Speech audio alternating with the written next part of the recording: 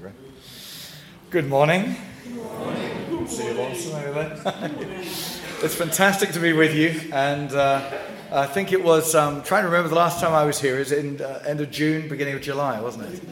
So there's been so much that has gone on in that short time between then and now. So much to give thanks to God for. This morning I have a particular word on my heart I want to share with you. We also want it to be a morning where we share a few testimonies of what God has done. We're going to invite Martin and Justin to share some testimony with you as well. But I thought I would just introduce by sharing just a few of the many, many stories that have happened since July when I was with you last and today. I am having to be disciplined because there is so much. When you're out and about in the gospel, God is just actively moving, healing and saving people. Seen about 2,200 people come to the Lord between July and now. A new church planted out in Rwanda, and many, many wonderful miracles that the Lord has done. And so here's a few stories. Lots of those miracles have happened in the UK, by the way.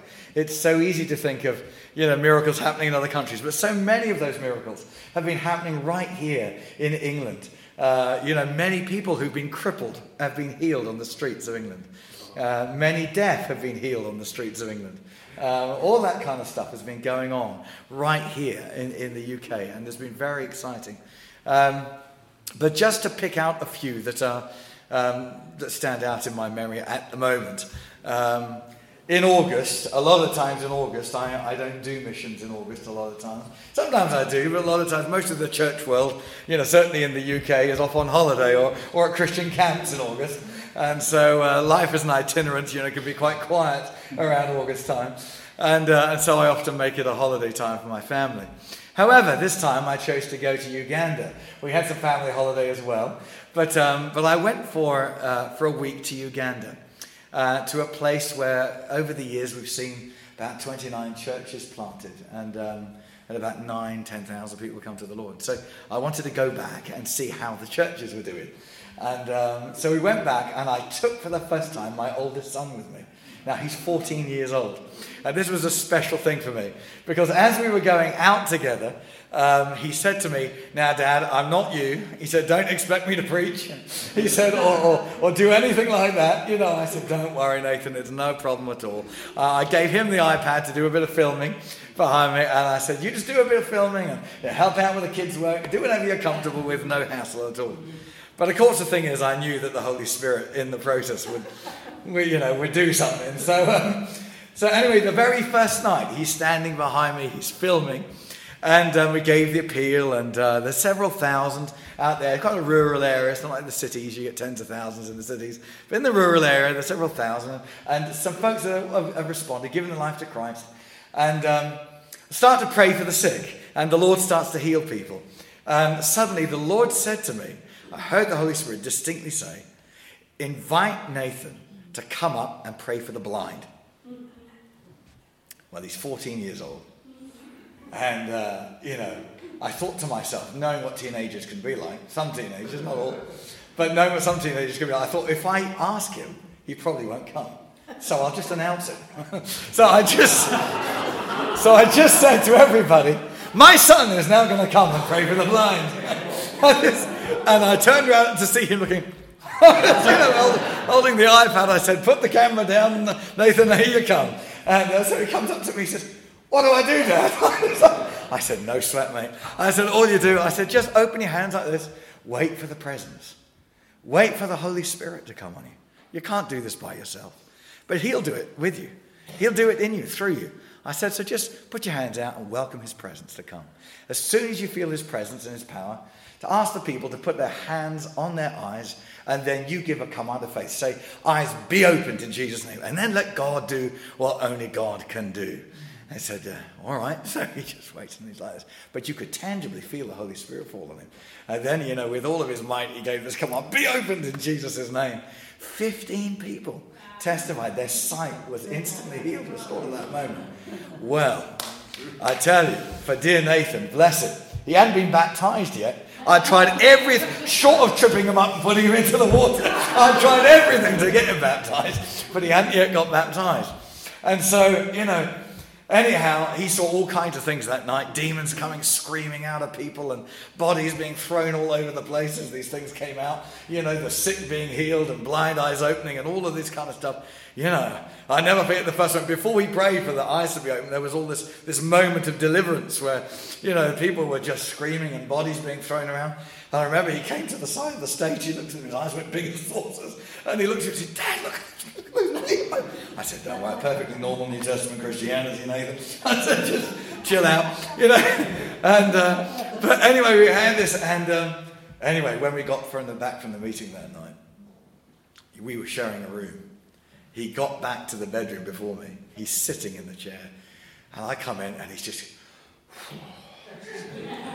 I said, "You're right, Nathan."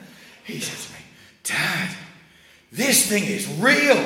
I tell you, Jesus is real." I said, "Yeah, I know that, Nathan." He said, "But I'll tell you, this is real, man." He said, "You got to help me. I got to get more into the Bible, and I want to be baptized." I said, "Well, that's great." I said, "Fantastic, mate." I said, "Can you wait till we're home? Maybe you guys." He said, "No, I can't wait." He said, "I got to get baptized." He said, "You got to do it now." We had to baptize him, in the bathtub, Brought back memories of early charismatic days. But, amazing, absolutely life-changing time. But, so many wonderful things have happened over this period. And I think of some of the stuff that's gone on the streets here in the UK as well. We've had some amazing things that have happened. But one of the things that always blesses me is the fact that Jesus, his presence, whenever he comes into somebody's life, he dignifies the most downtrodden and broken people. He comes with his love and he lifts and he heals and he sets free. And we were doing a mission in Grantham. And this was in September, latter part of September. And during the day, we were hitting the streets, all kinds of different meetings, different expressions of outreach. And in the evening, doing various different, gospel encounters. And anyway, on one of the days, there was, I think, wasn't it you guys? Chili. Okay. Chili is another one of the guys. His real name is Glyn Chilton, but we all call him Chili. And Chili and one of the other guys were just going through the park, and they were witnessing to people and handing out tracts and invitations and praying for folks. And as they walked by, there happened to be a couple of drunk guys who were just, on a particular park bench. And as they walked past them, these two guys just let out a whole load of verbal at them. I mean, they were shouting and swearing at them and all that kind of stuff. Well, thankfully, the guys are mature enough not to be moved by that. So they turned to them and they walked up to them and they said, "What kind of pain are you living in that you would talk to someone like that?" Well, when they said that, the guys just broke. And one of them particularly, tears just streaming down his face. And so he walked up and he just opened up his life. And it was just a horrendous story of pain and rejection. And there he was drinking his sorrows away with his mate. He's just been turfed out of, his partner's apartment. They weren't married, but anyway, they're living together and whatever. And so, but she's kicked him out and he's totally heartbroken, feels suicidal. He's threatening to take his life. He's planning on doing it. And anyway, he's kind of trying to work up some Dutch courage and drinking himself silly. And there he is there on this park bench. Anyway, the guys prayed for him. They ministered to him. He didn't really come through to the Lord there and then, but he was clearly touched by God. Anyhow, they gave him, exchanged numbers. And when they got back into lunchtime, they handed the pastor the number of this fellow, the mobile number. The next day, little did we know, but the next day the guy's determined to take his life. He's literally this is his own testimony. I only heard this, and I'm going to tell you, I'm going to move a step on, and then I'll get back to this bit in the story, because the last night came, and when the last night came, I arrived. I brought my family to the meeting because we live fairly near there. And I dropped my family off at the church. I went to park the car elsewhere, and I was walking back through the town. I crossed the road to the main church where the meeting was going to be held for the last night. And as I stopped by the lights, there's this guy on crutches, and he's standing there. And so I'm an evangelist. I ask these sort of questions. So I stand next to him and said, "Hey, what's with the crutches?" So he looks at me and said, I had a terrible accident, And he said, "So I've lived with this for years. And anyway, so I shouldn't be alive." I said, why is life that bad? He said, yeah. He said, in fact, last night, he said, I was just about to kill myself. I was standing upstairs at the place that I'm staying. He said, I made a noose, I hung it down. He said, I got on the chair, I had it round my neck. I was literally about, he says, to jump off that chair and kill myself. He said, just as I'm about to do it, suddenly the phone, my mobile, I forgot to turn my mobile off. He said, just as I'm about to jump, he said, the mobile rang. He said, so I lifted it up and I looked at it. And so I didn't recognise the number. He said, but I decided to answer it. I said, just as the last thing before I kicked the bucket. He said, so he said, I put it to my ear and he said, and it's the pastor of the local church. And he said to me, hey, he said, some of our guys were out on the streets a couple of days ago, and I understand that they met with you and they prayed for you. And they gave me your number. And he said, I just wanted to call you and let you know there's a bunch of people here in town who love you. And we want to help you in any way we can. And he just went quiet on the end of the phone. He said, look, if you'd like to see us, he said, tomorrow night, 7:30, he said, at Conrathe Baptist Church, he said, there's a meeting going on. You'd be more than welcome. We'd love to welcome you into the family. Anyway, he said, well, thank you. Closed down the phone. Took the noose off his neck. Said, well, if somebody loves me, maybe it's worth taking one more shot at life. And he got off the chair. Anyway, so he tells me all of this as we're standing there waiting for the lights to change. I said, right, so you're on the way to the church? He said, yeah. I said, me too. He said, really? He said, what are you doing? He said, well, you'll find that out in a moment. I said, so we're on our way. And we walk in together. As we walk in, I said, come on, mate, let's go sit down. So he goes off into the corner. Now, I don't know his whole story, and he hasn't told me everything about his accident.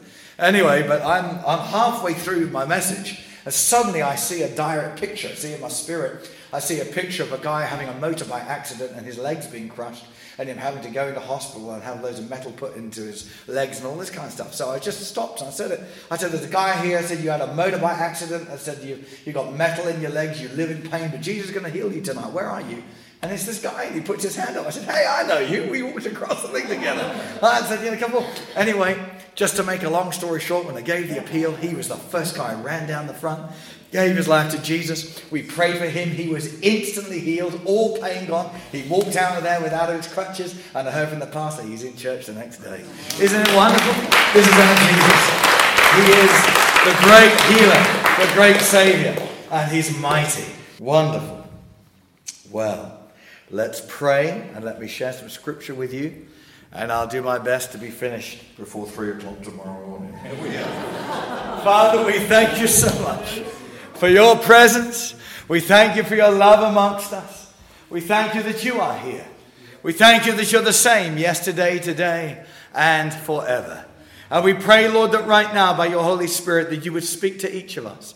Lord, that you will touch our lives, that not one person will leave this place today without the joy of forgiveness and the certainty of eternal life. We pray that everyone would leave knowing that they're saved, that they're children of God. I pray, Father, that those who have experienced bondage and addiction, Father, I pray for that man, Lord, the picture I saw during worship of a man who shot up some drugs just, Lord, over the Christmas period outside a pub in this area. I saw like an old wooden wheel associated with this pub. I don't know what it is, but I saw you there lying there, and actually you only just made it through the night. Your life was touch and go, but God rescued you, and you're here today, and God wants to set you free. Father, I just thank you in Jesus' name that you are the one who brings deliverance to the captives. I thank you that you are the one who heals the sick. And Father God, I pray that today everyone in bondage will leave here free, that everyone sick will leave here healed. I pray, Father God, that those who are struggling with depression or anxiety will leave here with peace and with joy and with freedom in their hearts, because Jesus Christ, the deliverer, Lord and Saviour, is amongst us. We bless you and give you glory in Jesus' name. Amen. Amen. Amen. Well, look, it's great just to share with you. I want to share some particular scriptures with you today. I want to mark it in my right pocket there. I have my iPhone, and I just got a few things on there for these guys. Okay, brilliant. Thank you very much. Okay. Here we are. I am a 21st century preacher, aren't I? Here we go. Look at this. 1 Peter 1:23. Let's go there. 1 Peter 1:23. I'm going to do my best to be disciplined and share with you over these next 20 minutes or so, to half hour, top weight. We're going to come into prayer, come into land around that time. But 1 Peter 1, I love Peter's letters. I love John's letters. They're always full of wonder. They're very straight, they're very direct, but they're full of wonder of the person of Jesus and what he has done for us. And we find this, that when Peter writes, he's writing here in 1 Peter chapter 1, and he says this in verse 22, "Since you have purified your souls in obedience, in obeying the truth through the Spirit, in sincere love of the brethren, love one another fervently with a pure heart." And then he goes into the next verse, telling them and exhorting them over the reason why they can do this. Why they can love each other with a pure heart and with a fervent heart. Sometimes, even in churches, people struggle at times always to love one another as they should do, with a pure and fervent heart. Maybe there's something that grates you about brother so-and-so or sister so-and-so, whatever. But the Bible says to love each other with a fervent heart. Fervent love is a strong word, isn't it? It's a word, that means sacrifice. It means that you go beyond the normal call of duty or beyond your natural feelings to love people, to help people, to reach out to them. But then he tells them why they can do that. In verse 23, "Having been born again, not of corruptible seed, but of incorruptible, through the word of God, which lives and abides forever." Wow. That's awesome, isn't it? The word of God, which lives and abides forever. He says you can love each other with a fervent heart because you have been born again by incorruptible seed, the word of God. God's word is incorruptible seed. It is the DNA of God, if you like. It is the divine seed of God. It releases the nature of God inside the hearts of the people who receive it. Amen. We find that in 2 Peter 1, he talks about the fact that we have been made partakers of the divine nature through the word of God, which lives and abides forever. And so this is it, folks. Look, we have a new nature inside of us. This word is a life-transforming word. And I want to share with you alongside, because this is your time. This is the time for harvest. This is a time of breakthrough. This year. And I felt the Holy Spirit particularly give me this word to share with you.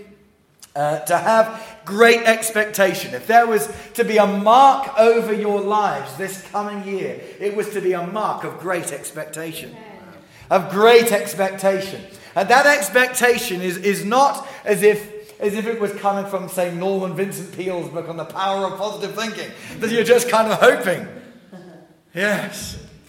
I like to make the illustration of the difference between the power of positive thinking and true faith in God like this. Imagine if right now it was discovered there was a bomb about to blow up in this room. Now, thank God there isn't, everybody be at peace. But can I just say that just for illustration only, imagine if suddenly Abe had to stand up and say, "Everybody just calmly make your way to the side there. There is a bomb under so-and-so seat. It's about to go off." Now, those who are subscribers to the power of positive thinking would sit there for a moment, and even if they said, "I'm sorry, it's going to go off in 5 seconds," those with the power of positive thinking could sit there and say, "Oh well, at least it'll all be over quickly." Okay. Little do they know that their problems are not about to be over. They're just about to really begin. To enter an eternity without Christ is to come under judgment, eternal judgment. So, and all that goes with that. Man, you don't want that. The difference between that and the person who has living faith in Jesus Christ is that bomb goes off. They know at that moment they're going into eternal bliss and glory. Their confidence is not based on a mentally positive, decision that they're making to think the right thing, to think something positive. Their position is based upon solid evidence of what God has declared. Our faith is not based upon some wish list. Our faith is based on revelation about what God has said. And so we can have great expectation this year based on the promises of God. Based on what God has said. Based on the fact that God's promises are incorruptible seed. They cannot be destroyed. They cannot be broken. They stand eternally steadfast. They will always produce after their kind. Every promise of God has inbuilt within it the power to produce what it promises when it is received and acted on. Look, I'm going to say amen if nobody else does. I say amen. That's the truth. It really does. The power of God is present in the promises of God to produce what they promise. And so it's absolutely dynamic. When we deal with the Word of God, we are, to illustrate, it's an amazing thing. Do you know that when we talk about mission, for example, in Luke chapter 10, Jesus said that when he sent out the 70, he says to them, wherever they receive you, he said, find a man of peace there. Now, a man of peace is not somebody who necessarily agrees with you about everything, but he receives you. And when he receives the messenger, Jesus said, then he receives the one who sent him. And so he said, first declare, if you find a man of peace, declare peace to this house. And if there is a man of peace there, your peace will abide there. If there isn't a man of peace there, he said, let your peace return to you. Now that's supernatural, isn't it? So our peace is a supernatural thing. We're not just trying to stress less. We have a supernatural peace about us in our hearts. So we're walking with Jesus and believing his word. We should live in that place. Amen. And so unfortunately there are many Christians who have more faith in what the psychologists say than they do in the promises of God. And the trouble is, I found that the more you believe in stress, the more of it you get. Isn't it true that whatever you exercise faith in, you get more of? You ever noticed that? It's true. So anyway, the long and the short of it is that there was an old Singaporean preacher who came to Christ a number of years ago. And in Singapore, ended up being part of our church in Cheam years ago. And I'll never forget his testimony. It was a powerful, powerful testimony. Now, he started off when he got saved. He was amongst the brethren. And in those days, that particular group of the brethren did not believe in the baptism in the Holy Spirit. They didn't believe in the gifts of the Spirit, the power of God like that. But they loved the Scriptures. They loved the Word of God. You talk about the power that's present in the Word of God. This man's father, before he got saved, this man's father was high up in witchcraft. And when I say high up, this gives you a little idea of what he used to do. This was Robert's testimony about his dad. His dad, he grew up with his dad having on his wall a pure silver sword that was sharp as a razor. And his dad would be hired by people to put curses on other folks. And what he used to do, and he watched his dad do it, his dad would walk over to the wall, he would take this silver sword, he would pull out his tongue and he would slice off the end of his tongue. And with the blood, he would write a curse on somebody, and then he would put the tongue back on, it would reseal. And those curses would come on people. So that's the kind of level of witchcraft. Okay, this isn't just a few stars in the sun or something. Okay? Which, by the way, if you're into that, you need to stop it as well. Because that's Satan's destiny for your life. He gets in at a thin wedge and tries to break in a bigger way in your life. Don't accept it. You need to renounce that and have nothing to do with the stars. There's Satan's servants are writing that rubbish. Amen. You got a lot of people say, well, I don't believe that. Well, they only believe it when it's good. But let me just say it for a moment. But you're dealing here with much more heavy levels of witchcraft. But isn't it an amazing thing? Jesus has complete authority over all of that. Yes. Anyway, one of Robert's school friends invited him to come to church. This Brethren church. He went along. He gave his life to Christ. He was so rejoicing in his salvation, he came back and told his dad. And his dad blew up, absolutely blew up at him that he had gone to a church and given his life to Christ. But he kept pleading with his dad to come along to the church. Eventually, he said to him, Robert, I will go this Sunday. It is the only time I will ever go in my life. Don't ever ask me again. I will never again go. But for your sake, not for any other reason. I don't believe in it. I don't believe it's true or anything. But I will go, he said, for your sake, once. That is it. Don't ever ask me again. He said, okay, Dad. He went along. He sat through the whole service. He was singularly not impressed. At the end of it, He walked out of there thinking to himself, by his own admission, I have greater power than them. Why should I give my life to this Jesus? But he met the pastor as he was coming out the door. And all the pastor did was this. Bear in mind, Robert's dad is feeling charged with demonic power. But as he meets the pastor stretches out his hand and he says to him, peace to you, sir. In Jesus' name. That's all he said. Robert's father said, the moment he said those words, peace to you, in Jesus' name, I said, I felt every shred, every essence of demonic presence and power drain out of me. I walked home feeling absolutely weak to my knees and powerless. He said, I daren't touch that silver sword. I knew I wouldn't be able to put my tongue back together again. He gave his life to Christ. That was the end of it. Totally delivered, totally set free. There is such power in the Word of God. This year will be a year of harvest for you. This is a year of breakthrough for you. This is your time. And it is a time to have great expectation in the Word of God. And the reason I want to share this with you is this. Because if you don't believe in the power of the incorruptible seed of the Word of God, let me say to you, then you're not going to have great confidence to share it. And then the harvest that you're promised will not be realized. Because there is the principle of God right back in Genesis 8:22 going all the way through Scripture. As surely as I live, says the Lord, and as surely as the earth continues, seed time and harvest, day and night, winter and summer, seed time and harvest will continue as long as the earth does. It is a divine principle of God. And so if you're going to have harvest, you've got to plant some seeds. And you've got to believe in the power of the seed that you sow. The seed that we have to sow is not anyone's idea. It's not a man's idea. It's not a man's opinion. Amen. It's God's word, full of God's life and God's power. And that's what we exercise our faith in, because it has the power to produce what it promises. Turn me here to Isaiah chapter 55, verse 10 and 11. I know we're just touching here on some well-known scriptures, but I want to build your faith and your expectation. Isaiah 55, verse 10 and 11 says this.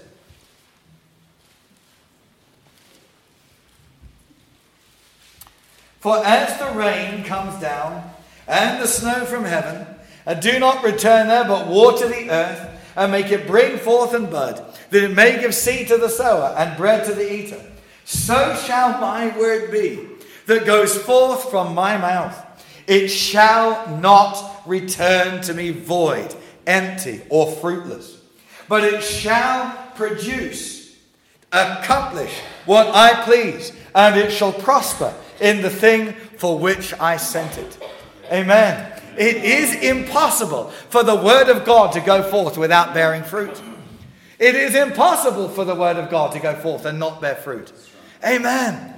Whenever God's word goes forth, the kingdom goes forth. The power of God goes forth. You know, when you preach, why did Jesus say when he sent out the 12? Go and first of all, declare the kingdom of God is here. Then heal the sick, cast out demons, cleanse lepers, raise the dead. You know, the moment you make the declaration of the presence of the kingdom, you release the power and presence of the King.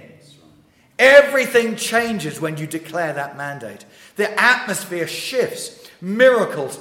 You know, I can give you testimony as an evangelist. You know, wherever I've gone to places around the world where honestly, some churches you go to, it feels like you're stirring treacle.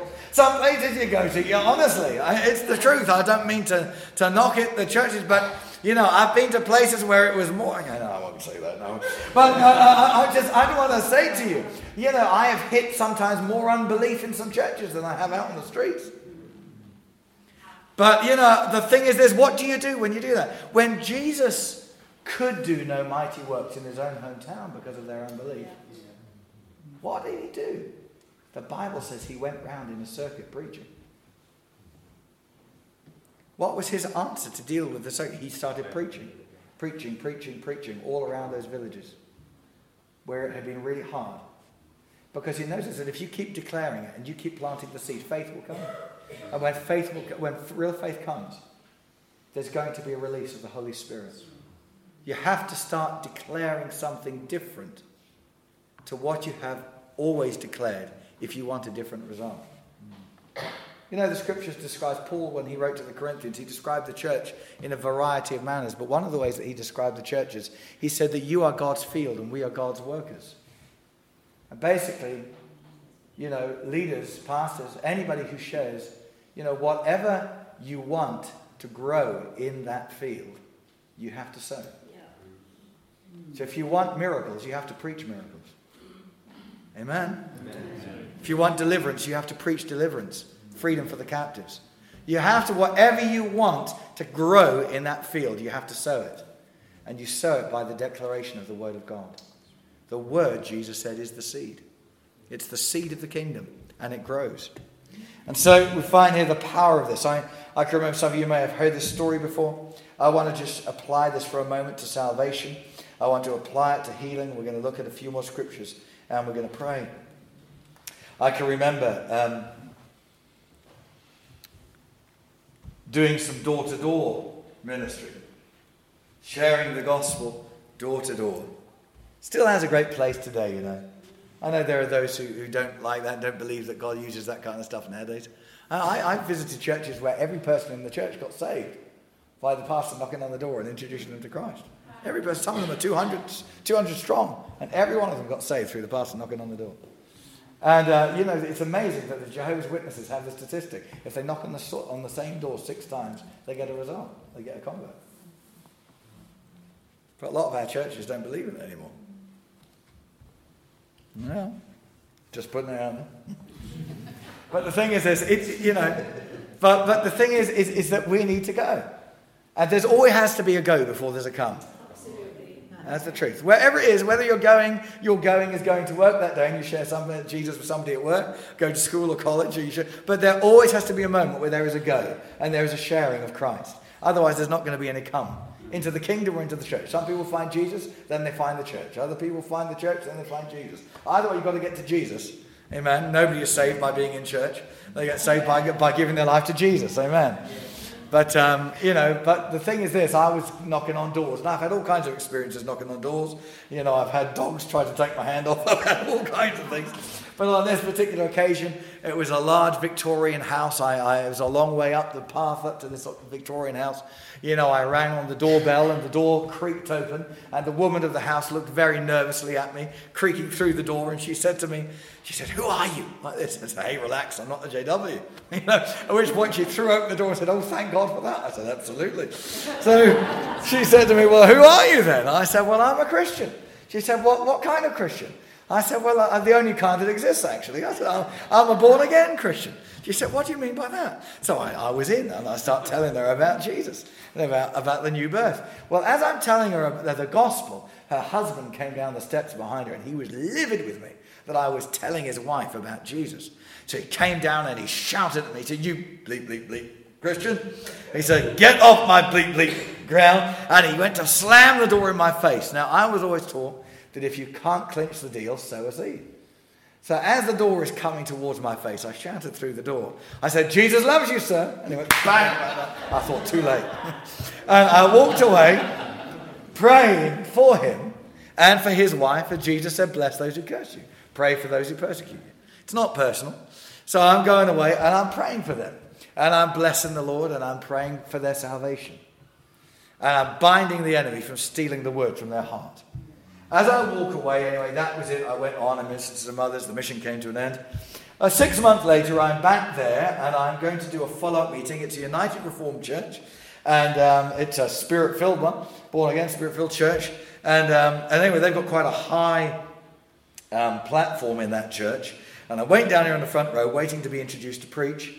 And I looked up, just as I'm about to preach, and I looked at the worship group, and there in the worship are these 2 people who look incredibly familiar. But I can't place them. And I got it somewhere. I thought, I know them. Where do I know them from? Anyway, at the end of the service, this couple come up to talk to me. And they said, Jonathan, how could you ever forgive us? Would you please forgive us? I said, what have you done? I said, whatever do I need to forgive you for? And they said, well, don't you remember us? I said, forgive me. I can't quite place you. I said, you do look really familiar, but I can't quite place you. And they said, well, 6 months ago, just down the road here, you came and knocked on our door. And we swore at you and we slammed the door in your face and told you to get off our property. I said, oh, I remember you now. Yeah, it was you, wasn't it? Yeah. And they said, yeah, we're so sorry. I said, hey, don't worry about it. It's not personal. I said, but look, if you need to hear it, you're forgiven. Hey, no issue. I said, but look, here you are. You're saved and you're serving God. I said, tell me the rest of the story. They said, well, if you remember, they said it was a very hot summer's day. And it's a big old Victorian house. And so the windows were open because it was a hot day.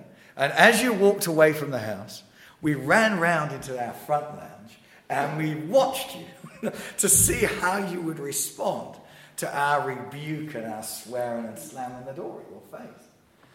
I said, we watched you as you walked up away from the house and you were still smiling. And you were praying for us, praying blessing over us and singing praises to God.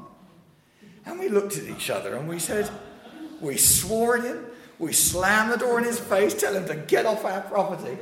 And he tells us that Jesus loves us. He goes away praying and blessing us and singing praises to God. He said, these Christians must have something. They said, we better get along to the church and find out what it is. But they said, but we couldn't face you, so we waited for you to leave town. So waited for the mission to end. They said, but the week after that, they started, we went along on a Wednesday night. And we went along the Wednesday night and we saw a big advert outside the church saying, Alpha course running inside. Come on in. We went in and they were doing the subject, who is Jesus? And now we understood everything you were telling us. Who this one was who loved us and how he gave his life for us. We gave our lives to Christ that night. And today he said we're house group leaders in the church and part of the worship team. I thought, some people come running into the kingdom, some come in kicking and screaming. But either way, believe in the power of the seed of the word of God. Amen.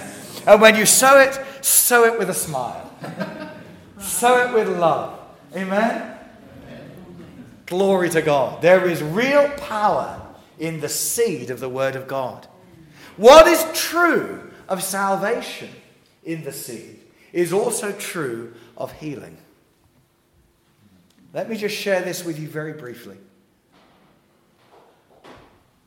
I used to own a 2,000-seater tent, which I used up and down England doing gospel campaigns. We had it up in Cheam in Surrey. It's real stockbroker belt. But I tell you what, there's lots of people there who are well aware that money cannot satisfy the cry of the human heart. And whenever you announce a healing outreach or something, the meetings up there are always packed. People are interested in the reality of the supernatural and of the presence and power of God. So we did. And I remember one afternoon, we always had an afternoon service that was a meeting for the chronically sick.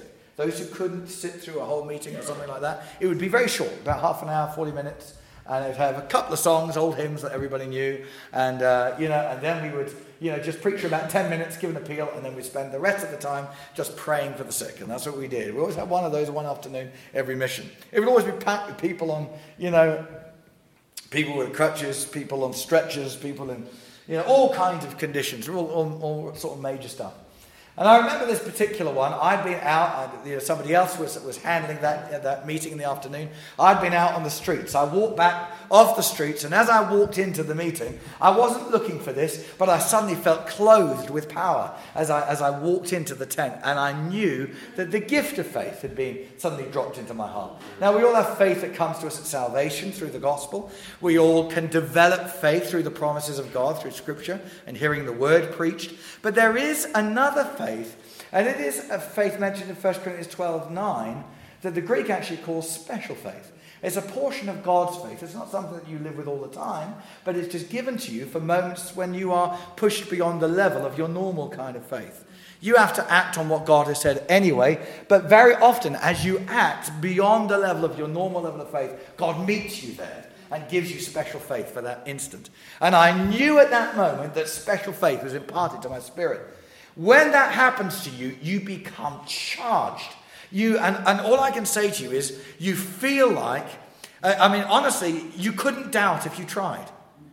I can only tell you, this is not something that you earn. You don't get it from being particularly holy or, reading the whole Bible in a night or something. It's not like that. This is something that is totally grace given. All right? So I didn't earn this.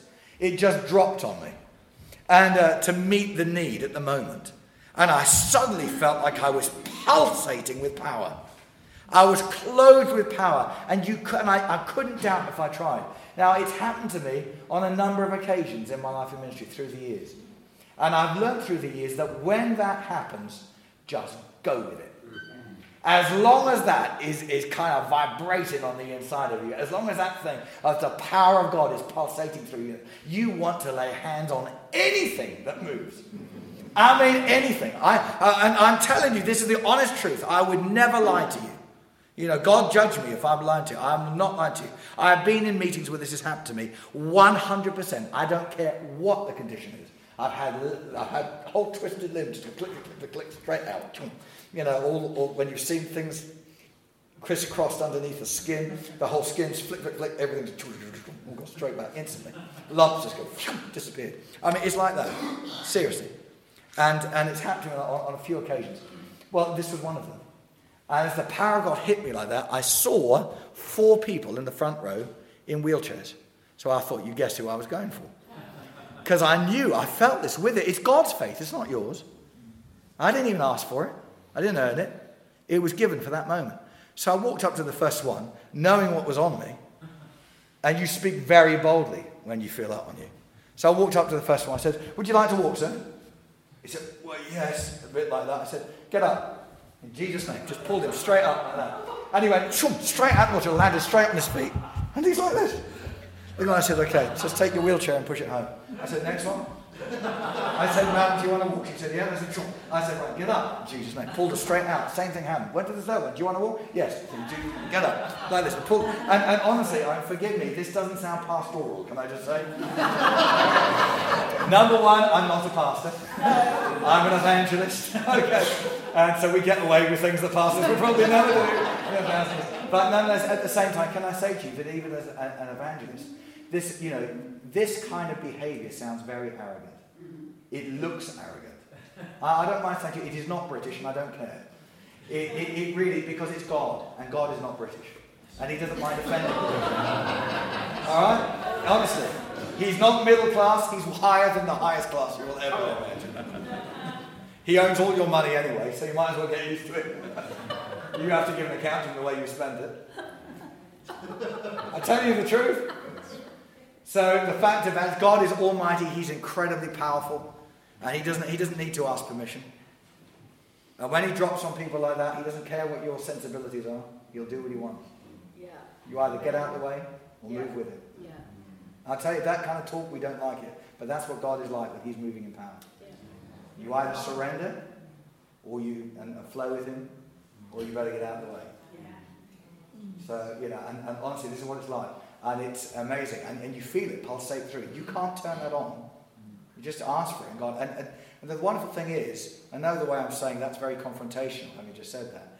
But all I can say to you is the most wonderful and glorious expressions of his love manifest at that moment. It's very strong. It's very powerful. But it's extremely compassionate in its outworking. And so I went through 1, 2, 3. They all come out of the wheelchairs. I just wish there were more wheelchairs at that moment, because that's what it felt like. I felt like if the whole tent was full of 2,000 wheelchairs, everybody would have got out. It felt like that. I come to the 4th one. There's this lady. I thought there's so much power flowing at this moment.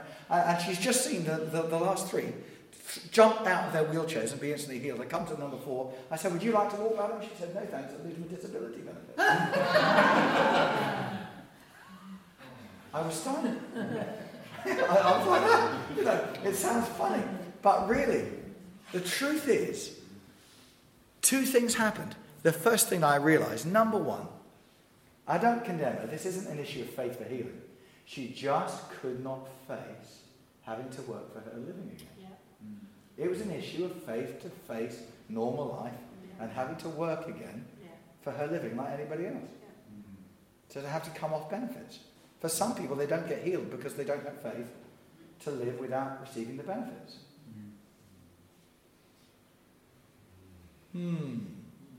That touches some issues, doesn't it? Yeah. And some people have to make a choice between their benefits or their health. I'm just telling you, I'm involved in healing ministry most of the time. And there are people who have to choose between their benefits and their health. And she chose her benefits. The moment she did, what happened to me was this. The moment that happened, I physically, tangibly felt the power of God disappear. Just like, shoo. You know, God is omnipresent. He's everywhere. There's a difference between the omnipresence of God and the manifest presence of God. When you get gifts of the Spirit and power manifested, that's the manifest presence of God. God's still there, but his power isn't manifest. There's a difference between power and power that is accessible, usable power. You know, in James 5 it says this, that the fervent, effective prayer of a righteous man, the literal translation in Greek says, makes great power available. There's a difference about there being great power and that power being available for use. There's great power from the national grid coming into this building. But for that power to be any good, it's got to be made available for use. And we have various electrical mechanisms that help us to do that, to use it safely. It's the same in the kingdom of God. There is great power available through the Holy Spirit. But for it to be made available to use, you need to pray for it. Pray fervently. Receive it. Act on what God says. There are things that release his power. And so here in this situation, she closed it down. She said, no. She said, no thank you, I'd lose my disability benefit. I felt the power go, like that. I mean, literally like I was clothed with power, suddenly it's not there. I'm going, where's that gone? I'm just back to little old John. So I looked at her and I said, I've got to be really honest with you. I said, the power that just healed each of those instantly has just gone. This moment right now. So, however, it's not the only way to be healed. I said, you could be healed in a recovery. I said, you may feel something when I pray for you, you may not feel anything. But if we will agree together, and I lay hands on you in the name of Jesus, I'm believing for what Jesus promised would come in Mark 16, that you will recover. I said, what do you think about that? She said to me, well, I think I could handle a recovery better. She said, because it would take me time to adjust in my mind to thinking, and I could face that. And I said, all right, well, that's fine. Let's do it that way then. I said, there's no condemnation either way, just different ways of getting healed. One's instant, the other's progressive, but, you know, hey, I said, that's okay, whatever you're comfortable with. So I just prayed for her. Well, I felt nothing. It felt like laying hands on the brick, to be really honest about it. I just felt no power at all. But I believed, nonetheless, faith is not about feeling. So I laid hands, I believed that, and I laid hands on her. I walked away, I said, listen, just want to leave you with a bit of encouragement. If I was a doctor, I would give you some pills, and I would say 3 times a day, take it with meals. And I said, so what I want you to do, I said, listen, God's word is healing medicine. Proverbs 4:20-22 says, my son, pay attention to my words. Incline thine ear to my sayings. Let them not depart from your eyes. Keep them in the midst of your heart, for they are life to those who find them, and healing, and the literal Hebrew says medicine, to all their flesh. I said, if you want the medicine to work, you need to take it regularly, and you need to take it according to the prescription, according to the doctor's instructions. He said, okay, so these are your instructions. I said, these are the scriptures. I said, I gave her just a couple, and then I said to her, I want you every day to say, thank you, Jesus, for healing me, and to do a bit more than you could do the day before. Okay? She said, all right. I said, God bless you. And we left it like that. 2 years later, I'm ministering in New Life Christian Centre in Croydon. It's a large church. And at the end of a very busy weekend, a woman comes up to talk to me, comes right up to the platform, and she says, John, do you remember me? I said, forgive me, you look familiar, but I can't quite place you. She says to me, I was the woman in the wheelchair in Cheyne Park, she said 2 years ago, who didn't walk when the other 3 did. I said, I remember you. I said, well, look at you now. I said, you're standing, you're walking, I've seen you dancing around it. I said, clearly something's happened. Tell me the story. She said, well, I went away and I did what you told me to do. She said, every day I said, thank you, Jesus, for healing me. And I tried to move my body a bit more. She said, some days it was just like a finger. Other times I could move my leg a bit. She said, but that was it. And I just thanked God for it. She said, but She said, about 13 weeks later, she said, I'm sitting there in my downstairs apartment. She said, and I'm watching Coronation Street. I say to people, I really don't believe that there was any connection. But she's sitting there watching Coronation Street, and suddenly the thought came back to her at that moment to say thank you. So she looked up and she said, thank you, Lord, for healing me. She said the moment she did, she tangibly felt the power of God fall on her like she had felt it fall on the others in the tent. And the power of God physically picked her up out of her wheelchair. She landed on her feet. She said, I have never been in it since. Totally healed by the power of God. Amazing. But listen, one thing was manifestation of the gifts of the Spirit. Another one, the other way, was the receiving of the Word of God. So what am I saying to you? I'm saying to you there is real power in the Word of God.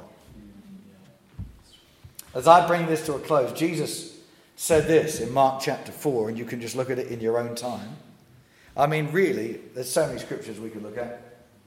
But Mark 4 and Psalm 107:20, they really kind of flow into it. Psalm 107:20 is a beautiful one about this because it says that, we often just quote the scripture, but out of its context, the scripture says that he sent his word and healed them and delivered them from their destructions. And there's real power in that. But what were the destructions that he delivered them from? It says this, fools, because of their transgressions, drew near to the gates of death. Their soul abhorred all manner of food. But then as they drew near to the gates of death, they cried out to the Lord, and he had mercy on them. And he sent his word and healed them and delivered them from their destructions. The destructions that the Lord delivered them from were the results of their own bad behavior. And that's why it's a particular expression of the mercy and grace of God in that particular verse, saying that the way that God expressed his mercy, he sent his word to heal the people and deliver the people who had brought on themselves certain conditions in their own lives. And he rescued them right from the gates of death when they cried out to him. But he sent them his word to heal them and set them free. Mark 4 simply says this, it is the parable of the sower. And we know Jesus talks about all different kinds of ground. He says the sower sows the word. With that word comes the power for your miracle. From that word comes the power, the faith for the breakthrough that you need this year, for the harvest you're going to have this year. With that word, whenever God wants to do something new, he starts with a word. He releases the word. He's looking for people who will receive that word. And he said that different people get different benefits from the word. It's the same word. You know, we know all the way through the New Testament, he teaches us this way. He says that the man, you know, you can have one man who builds his house on sand, his life on sand, another who builds it on the rock. We all learned it in Sunday school. But the difference, they both hear the same word. There's nothing wrong with the word. It's not that one guy was a more anointed preacher than another, and that's what happened. No, it's nothing to do with that. It's everything to do with the way they received the word. The person who received the word and put it into action built their house on the rock, and when the storm came, it could not, no matter how hard it tried, it could not take that house down because they applied the word to their life. The other person heard it, they went out and, you know, the number of people I come to afterwards, I say, hey guys, was it a good service today on Sunday? You enjoyed the word? You enjoyed the ministry? It was awesome. It was glorious. Wow, it was just such a meeting. Fantastic. Okay, well, you know, what was the word about? You should have been there. It was just I said, great, fantastic. And what did you hear from God? You know, I tell you, that church is one of the best churches I've ever been in my life. You know, the preaching is fantastic. Yeah. What did God say to you? What word did you receive? What? That person's not getting anything. They're not serious about the word. So what are they like? They're like the guy who's by the side of the road. That the seed gets scattered, nothing wrong with the word. But he's not in the centre of the way.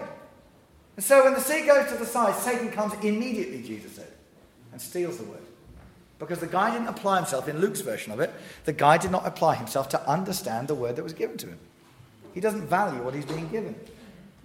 Have you seen pictures and videos about some of the Chinese believers in rural parts of China who have not been able to get their hands on a Bible, and how a missionary turns up and he opens the box and there's a free Bible for everyone in the church, and how they look at it and they kiss it and they weep and they worship and they shout and they clap and they praise because they value what they're being given. Well, you can be like that person that Satan steals the word from you immediately. You can be like the person Who the scripture says the seed is sown and it grows up quickly. That's like the person who's, yes, amen, what a word, glory to God. But they go out, totally forget about it. Straight out into the week, do nothing about it. The word doesn't change their life. Because the scripture says that when persecution comes, because of the word, it comes because of the word. How many of you have ever received a word from God, a prophetic word from God, or even as a preacher declared a word from God over your congregation, over your leadership, over your church, or over your own life, and it was glorious, it was anointed as the word went forth, but the next few weeks to a month were hell. Everything seemed to fly up in your face. Anybody ever been there? Yeah. You know what that is?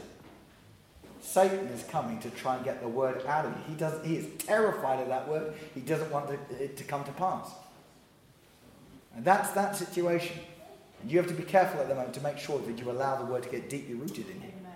Because if you don't allow it to, what happens is that it shrivels under demonic pressure.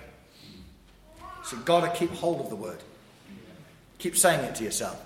Keep valuing it. Keep speaking it. Let it be fully conceived in you. Number 3, there are the people who receive the word of God, but the deceitfulness of riches, the scripture says.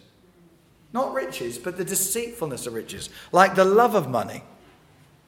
People running after money, money, money all the time. The deceitfulness of riches. The cares of this world. And the desires after other things. Or the old King James says the lust after other things. They choke the word so that it doesn't bear fruit. Well, you may or may not have a problem with desires after other things. You may or may not have a problem with deceitfulness of riches. But most Christians I know have got a problem with the cares of this world. Worry is a sin.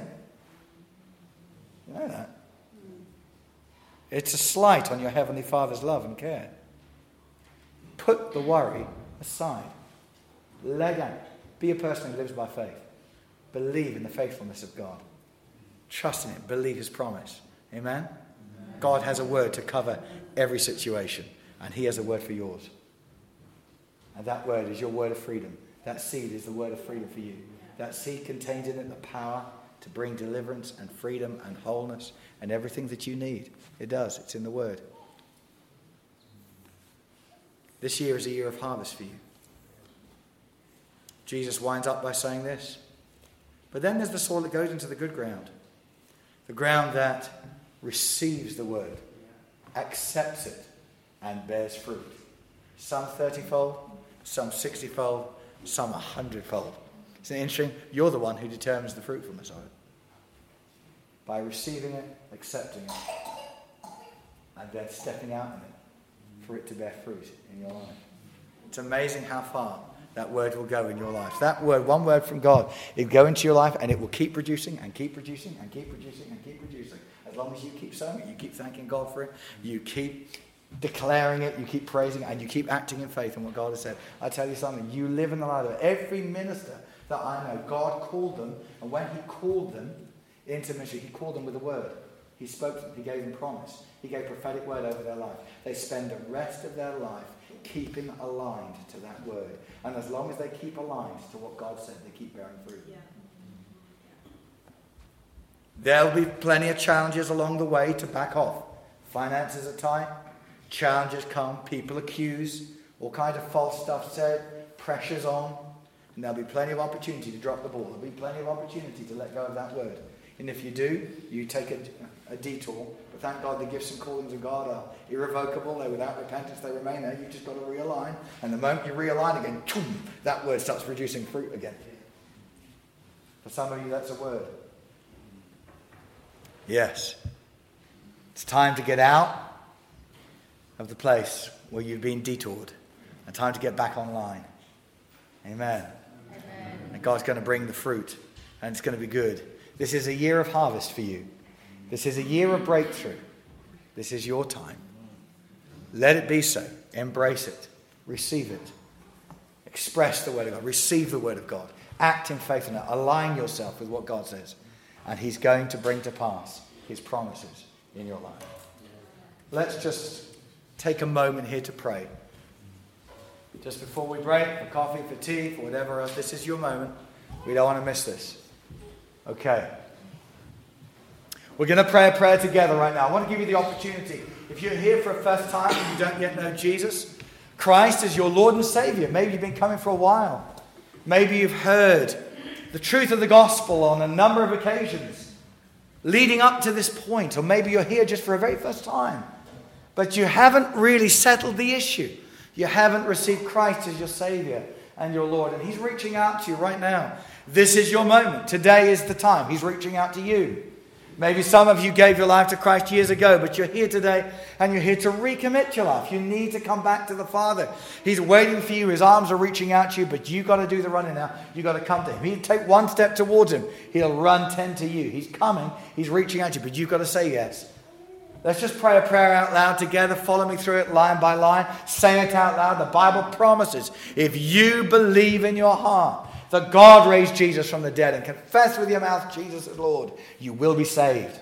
This involves a turning of your life over to God, a turning of the heart to Him and putting your faith in Christ. Let's pray this out loud, and those who are already walking with Jesus, may I encourage you to pray it to support those who need to. For a first time, I recommend. Let's say it together.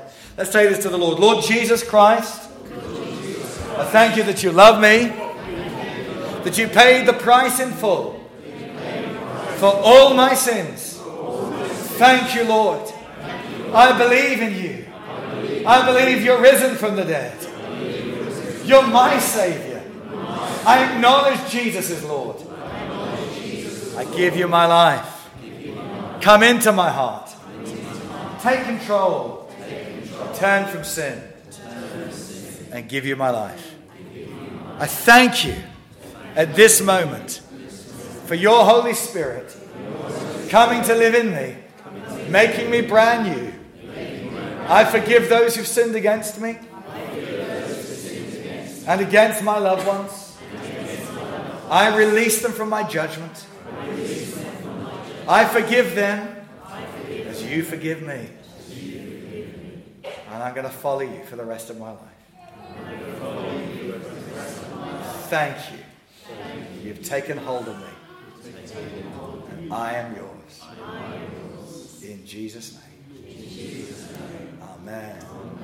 Now I'm just going to ask you, this is really fundamental. Jesus said, if you confess me before people, I'll confess you before the Father. He said, if you don't confess me before people, neither will I confess you before the Father. This is really putting it on the nail. So look, what we're going to do at this moment is I'm going to ask you very simply that if you prayed that prayer for a first time or to recommit your life to Christ, that you just raise your hand up and do it right now. Just do it now. Just put your hand right up.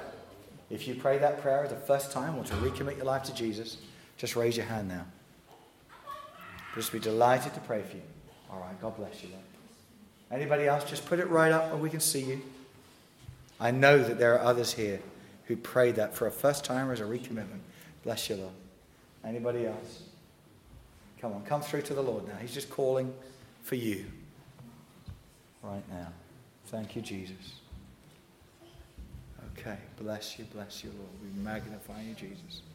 Right. I'm going to ask, could you just pray for this first lady here? I'm going to ask if you could just pray for the first lady here next to you. That'd be lovely. All right. There are those of us right now who need to come before the Lord. And in a few moments, we'll just break for coffee, teas, or whatever. But let's just take a few moments to let the Holy Spirit minister amongst us. There are those of you right now who need to say, yeah, John, I need to receive healing at this moment.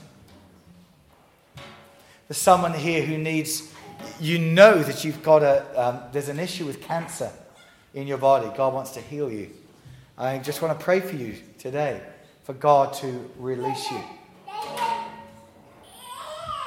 There is someone else, this isn't related to cancer, but you do have a blood disorder. And I want to pray for that to be healed today. There's someone who has a condition in the brain. Years ago, you had something knocked your head. And since that moment, you had a problem with your brain. And God just wants to bring healing to your brain today. Someone else with an eye, you have an eye condition. Okay, I just simply hear the word glaucoma. So I just want to pray for that person with glaucoma. So an older gentleman was working in the garden a few weeks back, and you slipped over on a slippery slab and you've damaged your left hip. And God just wants to heal it. So I'd like you to respond. I see someone who you have a serious problem with alcohol. And actually do your best to cover this thing up. I see particularly white cider. God wants to release you from this. Thank you, Jesus. I hear the word amphetamines. So there's a problem with amphetamines. Jesus. Thank you, Lord. There's a gentleman quite recently, you've had a bit of blood in your urine. You have a prostate condition. God wants to heal.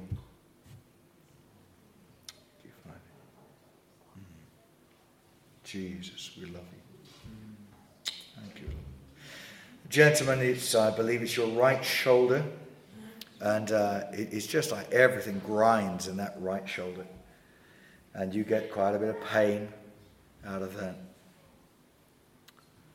You just respond to the Lord today. There's healing for you. Guys, has the Lord given you anything else? Somebody, people with repeated migraines. God wants to heal you today of those. And also somebody else with right knee, arthritic right knee. God wants to heal you of that. Yeah. Thank you. See, mine's an emotional. There's people in here that their heart now is racing. And it's because we're calling out for what the Lord can do for you physically. But I believe the Lord's here in His love to heal your heart emotionally. And you know which ones you are. You may suffer with self-harm. You may suffer with depression. But your heart's now racing. The Holy Spirit's telling me your heart's pounding like never before. But if you come forward today, it can be your breakthrough. Yeah. I just see, as Martin said that, I see a gentleman who, between the ages of 4 to 5 years old, literally somewhere in the middle there, about 4.5, your parents divorced. And ever since then, you have sought a loving relationship, but there's always been a demand within every relationship you've had. There's been a demand for the love. Inadvertently, you weren't even realizing what was going on. But on the inside of you, you were requiring the love that you lost from your parents. You were wanting to receive that from your partner, and it was a burden that they just couldn't handle. And so it went round and round, and you've gone through a cycle of 3 or 4 serious relationships that have ended up broken because of that demand on the inside of you. And actually God wants to bring complete release to you today and heal your heart and bring an end to that cycle on the inside of you, so that you can have healthy relationships. Okay.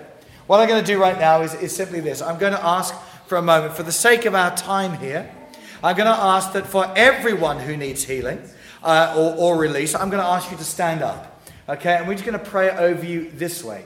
All right? Corporately. Then I'm going to close the meeting, as it were. I'll hand back to A to close the meeting. And then I'm going to ask for everyone who's responding to the particular words of knowledge to come forward while everybody else is having coffee and tea. Is that fair enough? That's good.